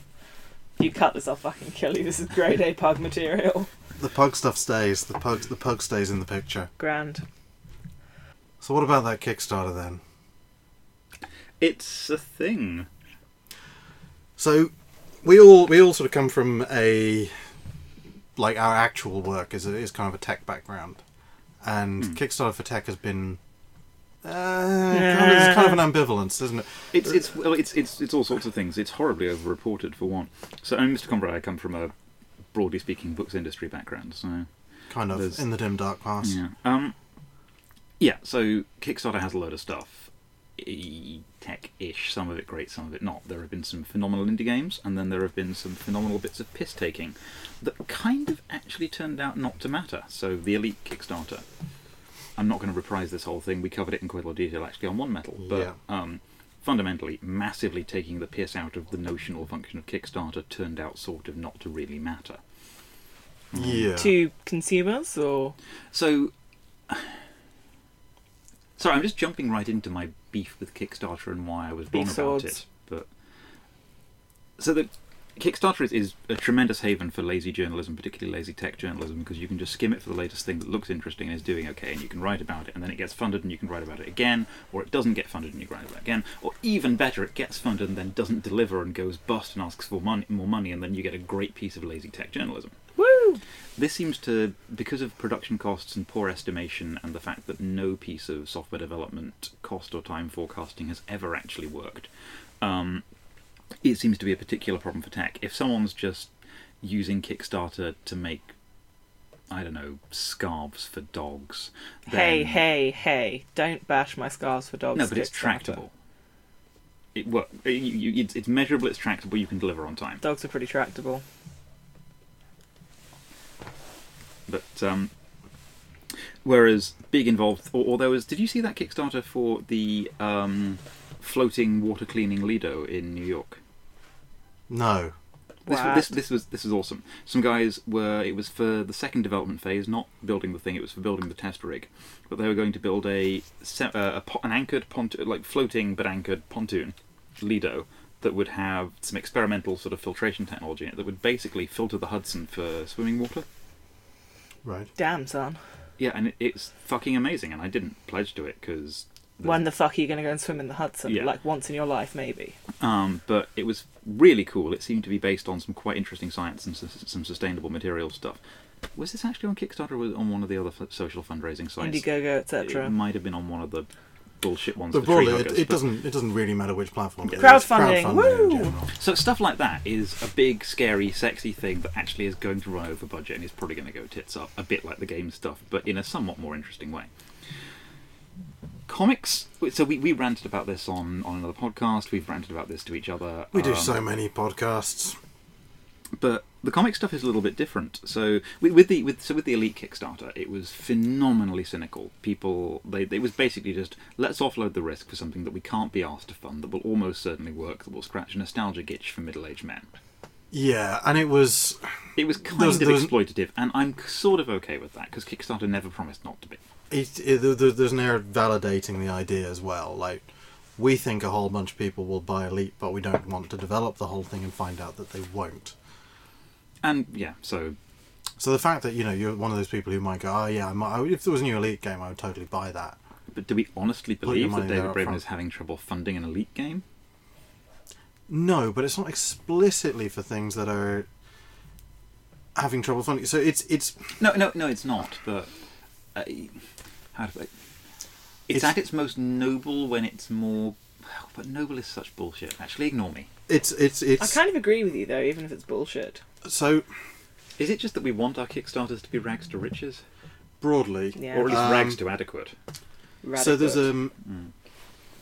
there's a couple of things there. So it's a lot of the time it is basically the commerce that is required to make the art. A lot of the time, so a lot of the things that I buy is a bit of a slip there, but a lot of the things that But I it fund is, on though, Kickstarter. psychologically, as a user experience, it's a fucking shop. So it's You not go always. through the Amazon payment service. I have backed things where the end product is released for free on the web because I want that thing to exist. There are a couple of things that I've bunged a couple quid because I thought they were a good idea, but I've never spent. This is a savage indictment of my lifestyle, but I've never spent what I would consider non-throwaway money on something where I didn't expect an object or a digital object. I don't Yeah. think that's that savage an indictment. I mean, that's. Well, I guess it's where it would be an indictment if I set the threshold quite high, I suppose. But yeah, it's great when something that wouldn't stand a chance under a normal commercial model gets the chance to be made. So, like, back to Sunless Sea. Yeah, There's a fair chance I won't even play it, but this is a video game. it's a video game by Failbetter, the guys that did Fallen London, formerly Echo Bazaar. They have a brilliant ear for tone and writing. They're just really fucking good. I played Echo Bazaar. I didn't pay for it because it had a really annoying in-game micropayments mechanic, but I did feel the guys deserved some money. And then they launched Sunless Sea, and I thought, actually, God, I wish Sunless Sea had been the thing that I didn't pay for so that I could have paid for Echo Bazaar. But never mind. It's turn-based strategy. It's very much like But it's very narrative. yeah. It's all about world discovery and their weird world. Sorry, I cut you off there. No, that's what I was just saying. It is essentially a way of getting money to people. It's essentially a payment system for things that don't exist, But and as such, you can use it for good and evil. big cynical projects. And if you want to back those, that's fine. And you can use it for small passion projects. Yeah, I've seen a lot of things where someone's can had do an that. idea fully formed and has fully costed the making process, and whether or not it's bullshit. And a lot of it's bullshit. All it's been has, I've got this thing. If you pay for it, I will make it and I will sell it to you. Well, I will give it to you. Sell it to you, send it to you. You've paid for it. There, it's a sale, whatever.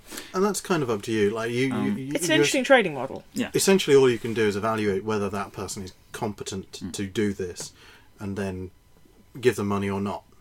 What's interesting about it for comics and other non-comics books, I guess, but we're talking about comics. I've never seen one for a novel. People have tried to talk me into it. It's There not must- fucking happening. There must be, But anyway, and it's not a different model. So you're essentially paying for someone's time while they create the thing, and printing costs and shipping costs. So, I mean, I guess no, the- you're paying for. Sorry. The medium makes it harder to give tangible surrounding things as kind of extra bonus stuff. So if you do a comic, you can do a mini comic, and you can do a sticker pack, and you can do a T-shirt and all that stuff. It's And harder art to do prints that for a and- novel, Yeah.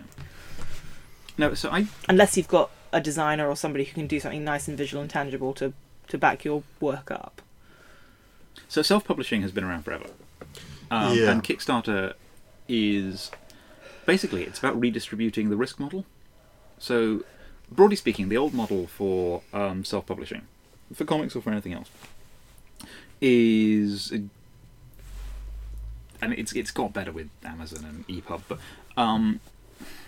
you have this thing, you make it or you make most of it. Then you get it printed and you're left sitting on a bunch of inventory, and then you have to get rid of that inventory. And as anyone that's ever looked into how actual business cash flow or marketing or kind of logistics knows, inventory is not a good thing. You want to hold the least possible inventory because inventory is inaccessible revenue. Yeah. So under a standard self-publishing model, you get like a couple thousand units of this thing that you honestly believe someone will want made up.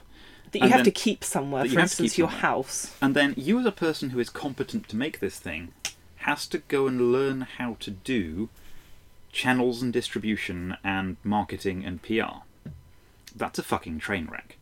It's not that easy to learn these things. Some people can do it and some people can't. It's not necessarily an overlapping skill set with the ability to create as well. What's cool about Kickstarter is that it front loads that risk. Yeah. So you're not left sitting on 800 boxes of your shit coffee table book of in-depth macro photographs of the Queen Mother's nipples. Hey, I'd buy that. You kickstarted that. She's dead. I'd buy that even more.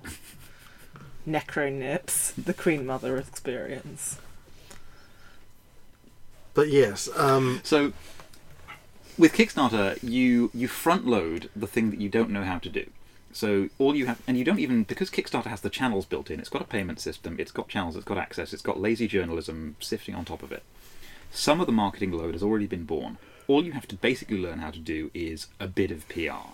And it's still hard, I'm not saying it's easy, but it's a lot easier to learn how to get a Kickstarter funded than it is to learn how to do sales and marketing for a business. To an extent, this is one of the things that we talked about in that interview that you've heard,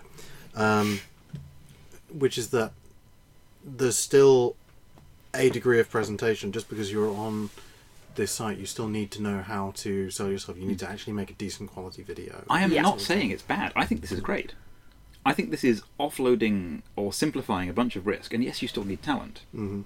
But and I think the fact that certain people, some people are better at presenting the video, the rewards, all of that, and it kind of sells their competence. Well, have you seen that Jane Austen MMO? Which looks amazing. Right. Yeah, I've seen that. The lady was terrible at making. I haven't put any money in. Terrible at making a video, but great at explaining herself. And personally, I don't think the game's going to be any good, or it's certainly not going to be to my tastes. But she was tremendously personally passionate, and that came across. The video production was shite. But the personal warmth and honesty was brilliant, and it looked like she'd done a fair job with the game. But how do you grind? Do you just find deeply inappropriate men and follow them around for a couple of years? I think so. So I mean, it's a lot like being at uni. My issue with the kind of you have to present yourself really well on Kickstarter thing is similar to my issue of if you self-publish, you need to be able to do the marketing and channel stuff. The skills that make you good at creating the thing do not inherently make you good at selling yourself. There's still a hierarchy of the way it's still not filtering for necessarily quality of end product. It's filtering for competence at doing Kickstarter, which to an extent implies competence at end product, but doesn't necessarily guarantee it.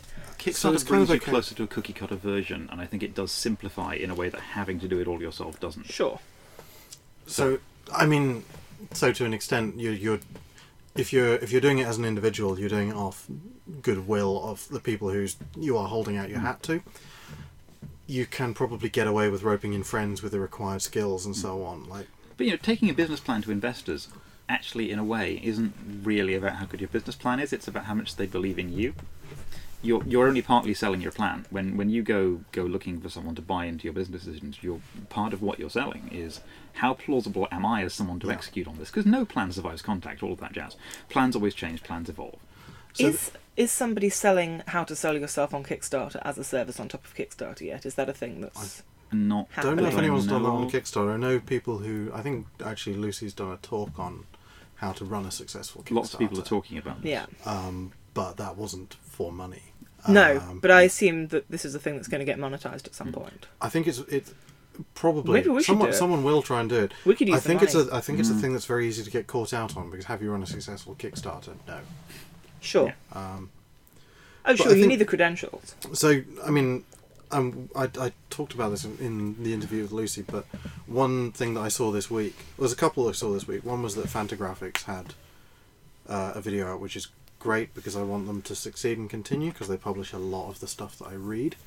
But I mean, they're one of the big guys of indie comics, and they got to a point where they needed cash up front, and they were quite explicit about, we need cash up front, and you get one of the books that's coming out soon, or you get to talk to one of the people, one of the authors for 15 minutes, that sort of thing.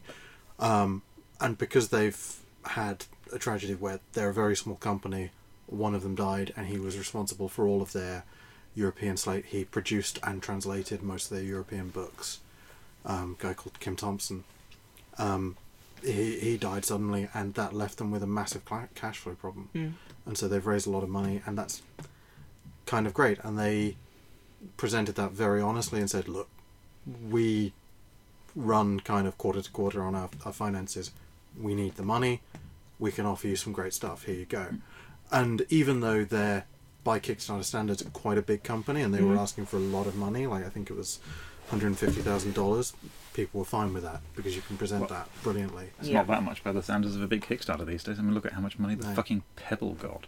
Yes, well, that people really want a watch that looks like a quarter of an inch of their Kindle screen for some reason. But no, so that honesty thing is a huge deal. Yeah. The whole can you present yourself as someone with integrity even if you're not? And also, what happens if you fuck not up? Even that. I mean, no, I'm assuming most of these people do have integrity, but it's the well, it's let's the not present. go nuts. It's Gary Groth, and he's an absolute tosser. But it's it's the presentation quality that counts. It's the presentation of integrity rather than the actual quality of integrity. It's very much about presenting a slick image. And the fact that they've, in Fantagraphics' case, they've got a 30-year trading history, and they put out really good books by great people. I backed a book called Molly Danger, which hasn't arrived yet. I was hoping to read it and talk about it in time for this podcast. And to give a little background on it, it's the guy, Jamal Igle, who's done quite a lot of comic stuff,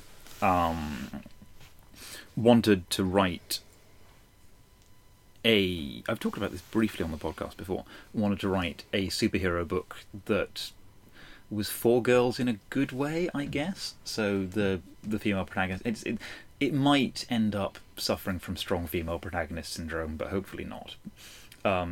It's about this little girl who is a superhero who is learning about herself and her world, and is supposed to be a reasonably real person. And it's got lots of charming all ages touches, and I just thought it seemed lovely. It seems disarmingly and unusually nice for you. I liked Runaways. Not the film with No. What's-her-face kissing What's-her-face in it, which was hot, by the way. Dakota Fanning and Kristen Stewart. Yeah. I haven't seen it. I just know. Whoa. It's terrifying. It's a movie with women kissing each other that doesn't have Claire Duvall. Yes, for once. She's mostly on TV now. She kisses ladies on TV. Wrong age bracket as well. They need some younger Claire Duvalls. But yeah, she didn't kiss anyone in Girl Interrupted. She was too crazy to kiss the ladies. But no, so Molly Danger, it looked great. The artwork samples, basically, the guy, Jamal Igle, sort of, from his pitch, sort of sold me that he could do this. He's been doing it for years. He had that personal plausibility. It looked like it was going to work. Paid my money, thought, I treated it, or maybe it was one of those retail transaction Kickstarters. I felt like I was paying in advance as opposed to making a speculative bid. And then an email came around to one of the Kickstarter updates came around a couple of weeks ago saying, basically, sorry guys, I have so fucked up. And when you get that on Kickstarter, you think of, what was it, Sullivan Sluggers. You think of all of those bad Kickstarter, well, where it's gone horribly tits up and someone's gone begging for money because they couldn't do maths or because they were an arsehole or whatever the answer was. But that kind of personal honesty and plausibility kind of came into play again. So the guy said, so what's happened is that since I ran the numbers on this, the international, not just international, but the international shipping charges have gone up massively and the internal shipping charges have gone up quite a bit. We've basically got two options here. You can give me some more money and I'll ship it now. It's all done. Were there extra rewards for that? There might have been some kind of extra thing. Or you can wait and over time, but it will take a while, I'll make up the shipping difference out of my own pocket. So paying the top-up was completely elective. It didn't stop anything getting delivered. The only consequence was a delay with a really sincere, really personal apology.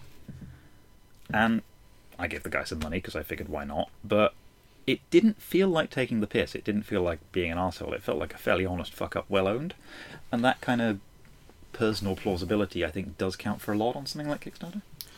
Yeah, I think my personal experience is I've backed a few things that have gone nowhere, and Have you ever lost your money, or just things that didn't get funded? Well, so there was one where, yes, I lost my money. It wasn't a huge amount, because basically it was a video game. They developed in a very stupid language.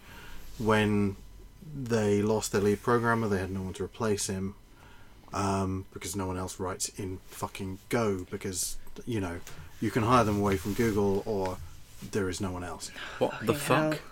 Yeah, no, it was a game that was written in Go, which is a language that Google used that no one else uses, and Google don't use it that much. Yeah. But anyway, they basically lost their lead programmer and kind of found no way to deal with this, and said, if you want your money back, we will refund everyone who asked for it. And at that point, it was a small enough amount that it seemed churlish to do so. And they were having a hard enough time as it was. And stuff like that doesn't really put me off, because I'm sympathetic to how things are created, and, you know. And also, you're not making big enough bets that you really can't stand to lose them, right? Yeah, if I couldn't stand to lose it, I wouldn't be buying that stuff in the first place, or I wouldn't be trying to fund it in the first place. But I think it's useful if you apply that level of thought to it. You know, this might not happen, rather than I have bought a thing and it's going to be here in 8 months' time, because that's just not how it works when people, and particularly teams of people. I think this applies less to comics, and I think there are certainly fewer stories of things going wrong in comics, because it's usually one or two individuals, and often with more experience and being better at estimating. Yes, and so in putting yourself out there.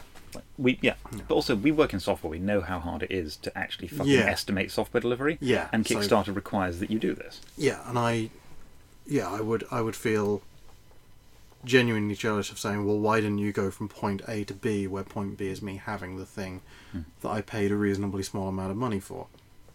It doesn't seem right. When I back something on Kickstarter, I am taking a punt on it, and some things might be more finished than others. So what have we? I don't know. What's been good? I suspect there's not going to be any axiomatic difference to a comic that we've picked up off Kickstarter than what we've picked up off the shelves, but it is fundamentally still self-publishing, albeit with the front-loaded risk, and as such, that opens itself up to certain risks. But is the editorial standard lower, higher, weirder, cheaper? More? Are there any strands? It's certainly not noticeably different to other self-published comics or indie press comics. So I backed Lucy Bellwood's True Believer, because if I hadn't done that, I don't think she would have agreed to talk to us. That would have been rude. And Cartosia, presumably. Which was great. Yeah, I did back Cartosia. I got a digital backers package for that, because Ditto. This is a very minor problem, but the fact that things are so... the fact that things cost so much to ship from the US, I could suck up a one-off cost, because Cartosia are shipping every issue as it comes out. The cost was pretty high, and understandably so. They want to actually cover costs, pay artists and that sort of thing. But stuff. I couldn't really not back that, because I've been yelling about kids comics, and they were doing the exact sort of thing, and it looks super cool. That I've been going on about for quite a while. So. Backed those, and backed an illustrated book which is kind of by comicsy people, called The Fur Trap, which is a short illustrated story, and it's not a term for vagina. Stop looking at me like that. It might be. I haven't read it yet. It's not out yet. But backed that, and that is basically a short illustrated book and 3 tracks from a really weird band, either on vinyl or MP3. Which are these people from great. Portland? No, they're from... it's an American guy who lives in London. Is he a werewolf? He might be. He wore a little mask, or it might have been his real face. And the band are French. I think they're from Paris. But they play kind of bluegrassy stuff. I don't know. Again, I haven't checked them from lycanthropy. It is not one of the things I parse when evaluating Kickstarters. I don't know. I mean, so apart from the digital Cartesian subscription, because I'm British, the other thing I backed was the Dylan McConus collection. And if you're buying the Dylan McConus stuff, you're checking for lycanthropy. Right. She's a wolfy, vampire kind of gal. Has that shipped yet? Yeah, it shipped a little while ago. How was it? It was great. It was. I went for the package. Oh, sorry, that yes, you have talked about it before. Yeah, the package that included the new kind of fancied up edition of Bite Me, plus Dance Macabre and Outfoxed, which are both sort of shorter stories. And I got a little, like, a fox patch and a print of a fox and some nice things like that as well. And yeah, I mean, I've loved her stuff for a long time, so that's good, and I'm happy to have supported it. I also backed the Choose Your Own Adventure Hamlet, which is vaguely orthogonal to comics. Well, it's a lot of comics creators who are involved in it. So they did need my money, but I wanted it. It's Dinosaur Comics guy. Yeah. Whose name Ryan is North. Ryan North has written it, and then he's done some of the illustration, and people like Kate Beaton and Noelle Stevenson. Yeah. Love Kate Beaton. And frankly, everyone. Kind of a lot of great people from webcomics are involved. And they got a shit ton of money. Yeah, and they did, and they shipped it really quickly, and it looked great. Yeah. And I've backed other tangential things as well. So I've backed Game of Death, which is a card game by David Malky, who does the webcomic Wondermark. This is the one that we're going to want to play, isn't it? Yeah, it's about... I backed a card game based on Moby Dick. Because you're a terrible person. You should just be done with the webcomic shit. But yeah, because he does a webcomic, knows loads of people in that sphere. There's one of the backer awards was a webcomic buddies card pack, and it's a bunch of additional playing cards for the game, which is loads of people like Casey Green and various others who I've forgotten about, but I'm very excited to receive that in December. Is the Moby Dick card game going to be Magic the Gathering for your 30s? No. It's a cohesive box thing. It's not collectible. Sure. So is it actually possible to win, or do you win? Do you win by losing while a man wryly recounts your failure? I hope so. You bought it as well. I did not. I thought you did. No, I did not. He chooses not to call himself not. Ishmael. I could not. I couldn't actually finish Moby Dick. That's to my Neither could eternal I. shame. It's a fucking terrible book. Fuck's sake, guys. Yeah, fuck that shit. Whoa, I mean, I expect this from, but hold up. We've had this conversation before. We'll go outside and talk about Breaking Bad and Moby Dick. But, like, too much chowder, for one, or not enough chowder, I'm not sure which. Well, it's kind of both, but that's not the point. God damn, I could eat some chowder. No, you couldn't. You're a vegetarian. I could eat some sweet corn chowder, that shit's delicious. What do you do to bring in the kind of the umami and the... Where's the ham coming from? I guess mushrooms? Tell us where the ham comes from. I don't know where the ham comes from. Soy sauce? No, you could. I'm I'm gonna have to go and look up vegetarian chowder now. Yeah. Oh, you could roast some cauliflower and pulverise it. Oh god, you could. That would be amazing. Yeah, that would be Why good. are we back on cauliflower? Right, How basically... did I... God, I've osmosed all this taste shit from you guys. Let's sum up. I don't even have a mouth. Let's sum up. I haven't even talked about Afterlife Inc. yet. Right, talk about Afterlife Inc. Well, no, it's fine. It's not actually very good. It's not bad either, but it's just not awesome. This is going to be my counterpoint to the sort of Kickstarter quality thing. We've all broadly had good experiences of Kickstarter books. I picked up Afterlife Inc. actually after the fact, so it had already been funded. I picked it up at We've retail. all bought shit at cons. And Yes. whilst it was by no means bad, and it was tremendous fun, and the art was fine, the writing was okay, it's also... It's obviously kind of a phoned-in Sandman pastiche. There's so much structurally in common, it's almost Sandman fanfic. And... Is that necessarily a problem with This nothing to do crowdfunding, or with- is that just that it's someone's first book? I don't know. And it is naive and implausible to assume that a conventional editorial process would have weeded that out. It would not.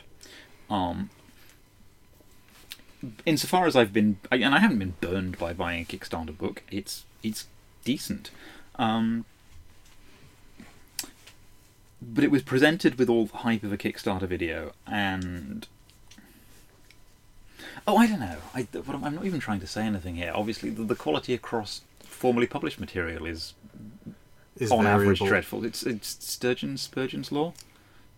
Is it Spurgeon's law? I hope it's Sturgeon. 90% of everything is shit. Yeah. I think it's Spurgeon's law. I love Sturgeon, such a big fish. It's a very big fish. It's true that you are skipping out on the editorial process with pretty much anything self-published, and everything you're buying on Kickstarter is going to be self-published. But then again, that doesn't...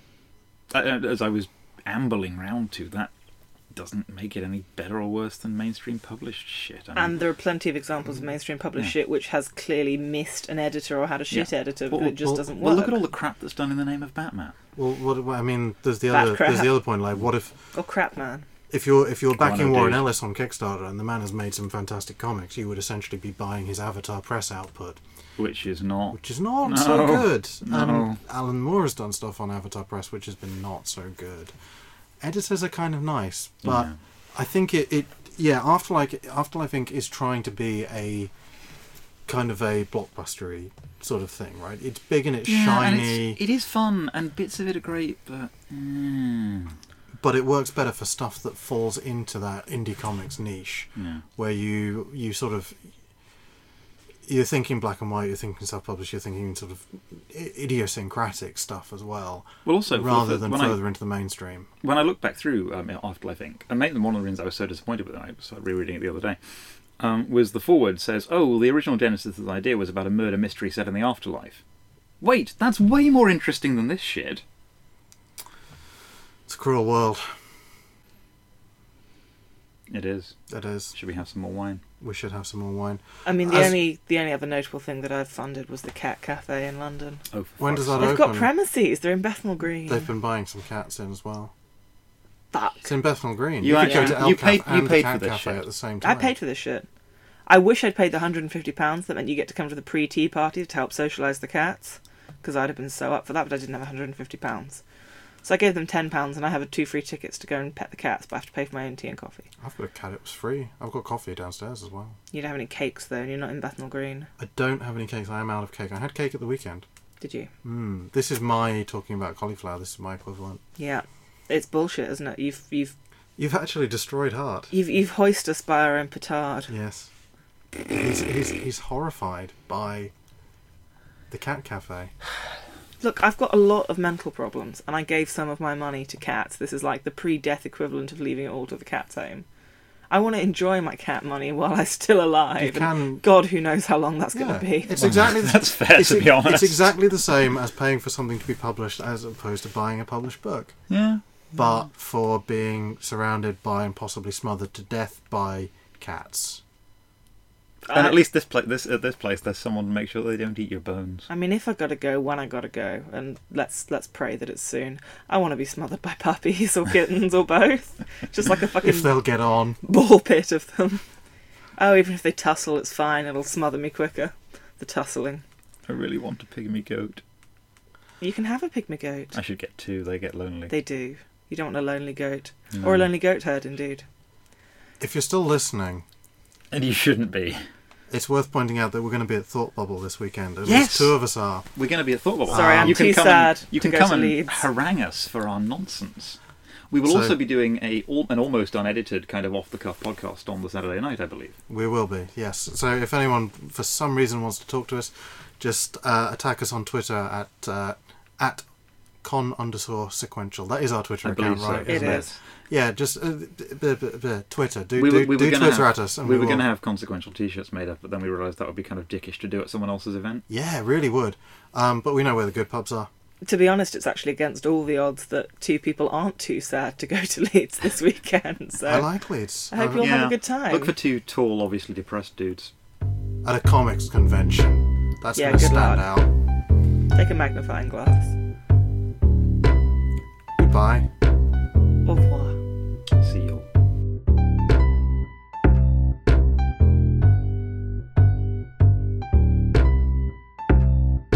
I'm just filled with rage and eggs.